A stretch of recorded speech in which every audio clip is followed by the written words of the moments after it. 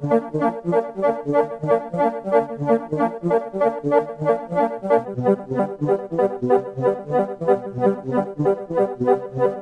is a Socialist News and Views special report.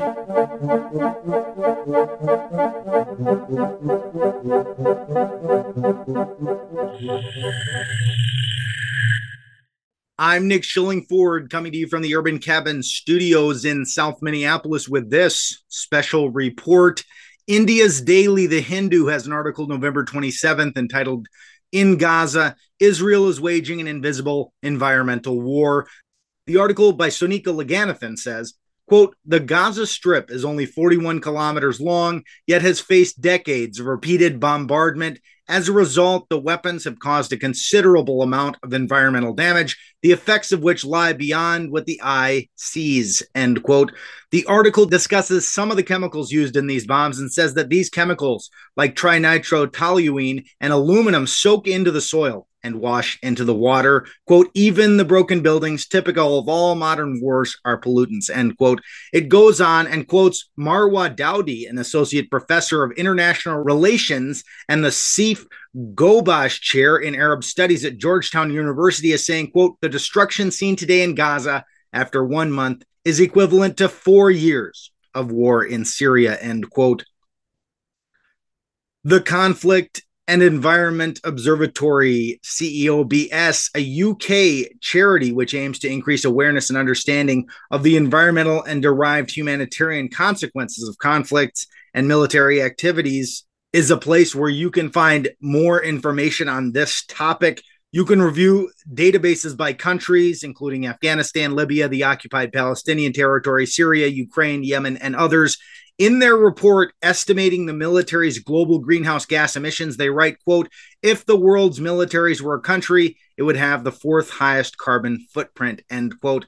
And now we go to a speech on this often overlooked topic of war and its catastrophic effects on our natural environment. I first heard the speech at an event, Stop World War III, No Nuclear Holocaust, which was held March 4th, 2023 at Lake and Minnehaha in Minneapolis. This version of the speech has been re-recorded for the podcast primarily to limit background noise. Here's the speech. Let's talk about the environmental consequences of war. Hi, I'm Kai Tewaz. Despite the best efforts of the ruling class, humanity remains a part of nature, the living earth. We're intimately intertwined in, and influential to, vital global processes. We, humans, have an important role in this grand and infinitely complex system, the role of a keystone species. This means we hold significant leverage over the system in which we inhabit. In fact, the very existence of vast and vibrant ecosystems lay in the palm of our collective hand. Many ecologists seem to think keystone isn't descriptive enough, considering the relative influence we have on the world around us compared to, say, a sea turtle or a starfish, and this has earned us the title of hyper-keystone species. A hyper-keystone species is so dreadfully impactful and ubiquitous that its behaviors can determine the fate of other keystone species throughout a diverse, expansive network of ecosystems. This is to say, everything we do has consequences that ripple out across this pale blue dot in ways that we can't fully quantify. Simple decisions, a shift from one material to another in the manufacturing of goods, an overlooked fault in an oil pipeline or a freight car, a lit cigarette carelessly tossed out of a car window on a hot, dry day. We're like a bull in an antique shop, completely unaware of just how powerful and destructive we are. However, we are also incredibly fragile, suffering the ill effects of our actions just the same as any other organism. Indeed, we rely on and are indebted to our living earth and life as we know it for everything we are and everything we have.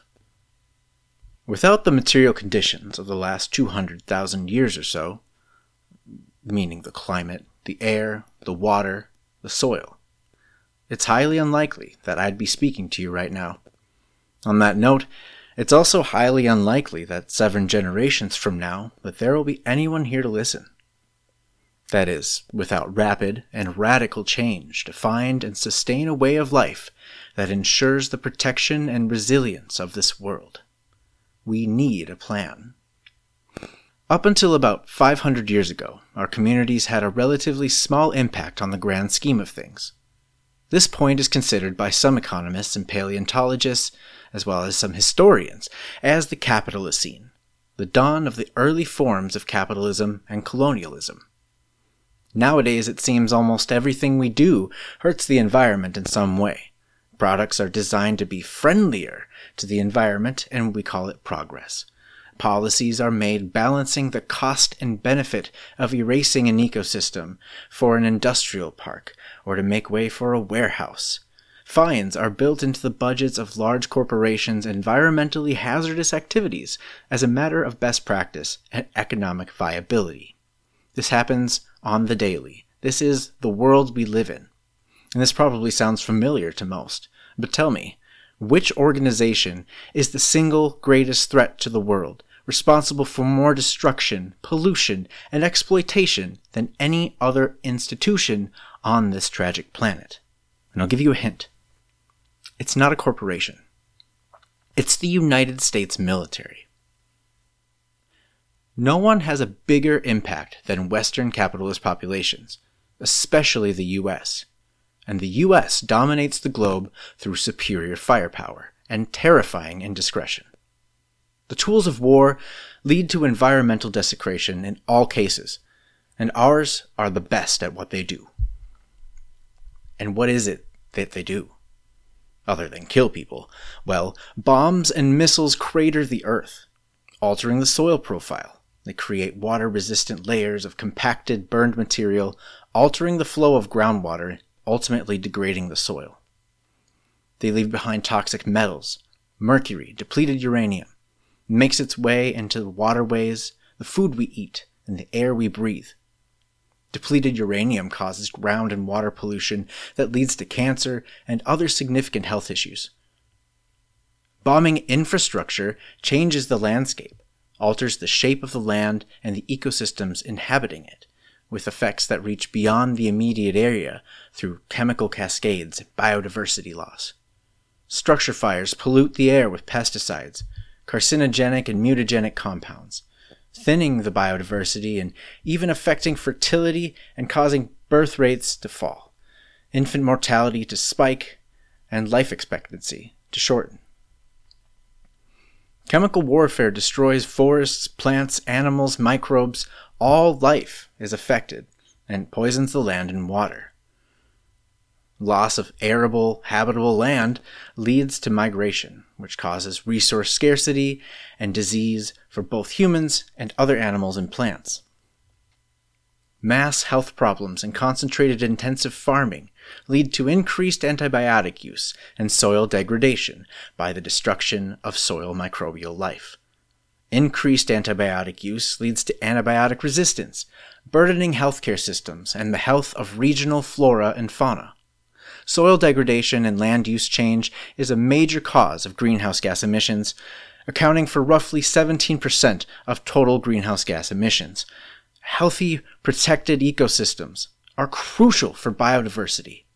For those unfamiliar with the concept, biodiversity matters because it affords resilience. It affords adaptability and allows life to evolve with a changing world. Biodiversity is key for natural selection. Earth is currently experiencing a mass extinction event. The implications of biodiversity loss, soil degradation, and rapid climate change are not hard to imagine. And so, this is hot war. But what about Cold War? It's the same thing. But instead of the shock and awe of bombs and bullets, the carnage is delivered in the form of a mere policy change. A brief look at the history of American conflict will show how an economic sanctions regime can lead to quite the same result as a bombing campaign. But it is the citizens of the affected nation that destroy the environment in shock and desperation, under duress of the insidious and terroristic domination of foreign capital. This economic assault results in poaching, illegal logging, civil unrest, depletion of soils, and other forms of destruction through intensive agriculture and industrial deregulation. This policy change can come after an assault that leaves their nation in tatters, as we've seen in Korea and the nations of the former USSR, among others, places where manufactured conflict and suffering continues by our hand.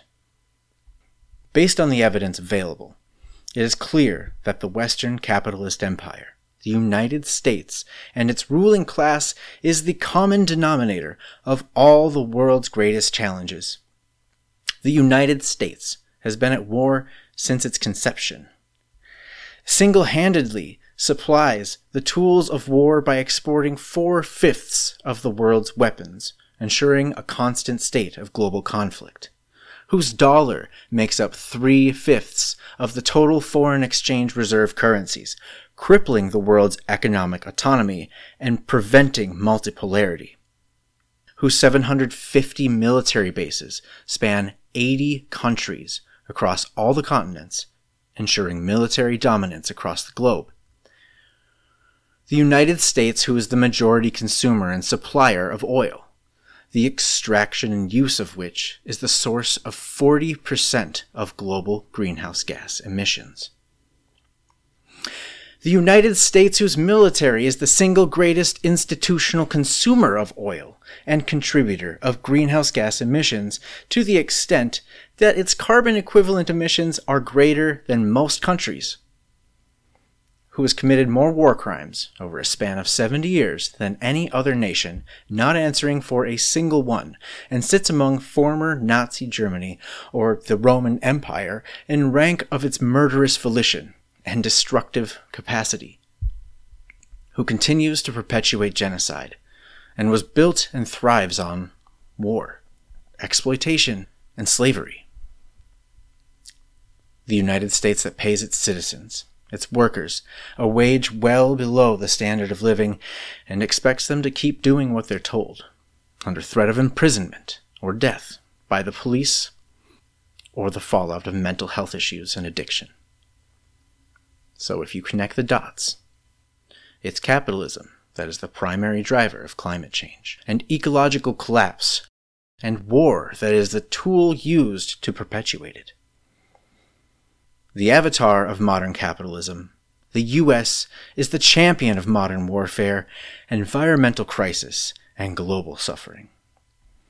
As Americans, it's our responsibility to fight against this earth-eating machine here at home. We have to take personal responsibility if we're going to take collective responsibility for the state of our world. And we must. We need to gather, share, and organize to fight back in every way possible. And that means the integration of sacrifice, struggle, and critical thought into our blood and muscle and bone. Simply pointing out the problem is useless. We can blame all we want, but the ruling class already knows. They did this on purpose, and they don't care. Though it wasn't us who dreamed this nightmare to life, it is our job as the people to wake up, to shake the foundation of this nation through simple acts of humanity. What is it to be human? I think to be human is to be communal. To be human is to be defiant. To be human is to change the world through the power of our hands and minds. We are alive here and now in America, and though under duress and coercion, it is we who uphold the system. We who support the ruling class. We who participate in the exploitation and destruction of the world, and we who bow to the brutal. Self-preservation, hyper-individualism, prescribed isolation and addiction. They need us to be meek, divided, and obedient. So I say defy the culture of ignorance and alienation and challenge your habits and how you spend your time and energy. And so I say investigate and communicate the truth, question and criticize the media you consume and the ideology you practice. So I say expect more of yourself and expect the best for yourself so that you can give the best of yourself to your community. Recognize, defend, and organize your neighbors, co-workers, and friends. These are the characteristics of a revolutionary people. This is who we must become if we intend to survive the wrath and chaos of capitalism and climate change. There will be no true environmental justice or peace as long as capitalism reigns and the abomination of war flourishes. Capitalism will rule as long as war rages. War will rage until we exist in peace, and we can't exist in peace under capitalist rule. And so it follows, no justice, no peace. And I see no justice. So why are you being so peaceful? And that's our special report. Thanks for listening. Solidarity. This has been a Socialist News and Views special report.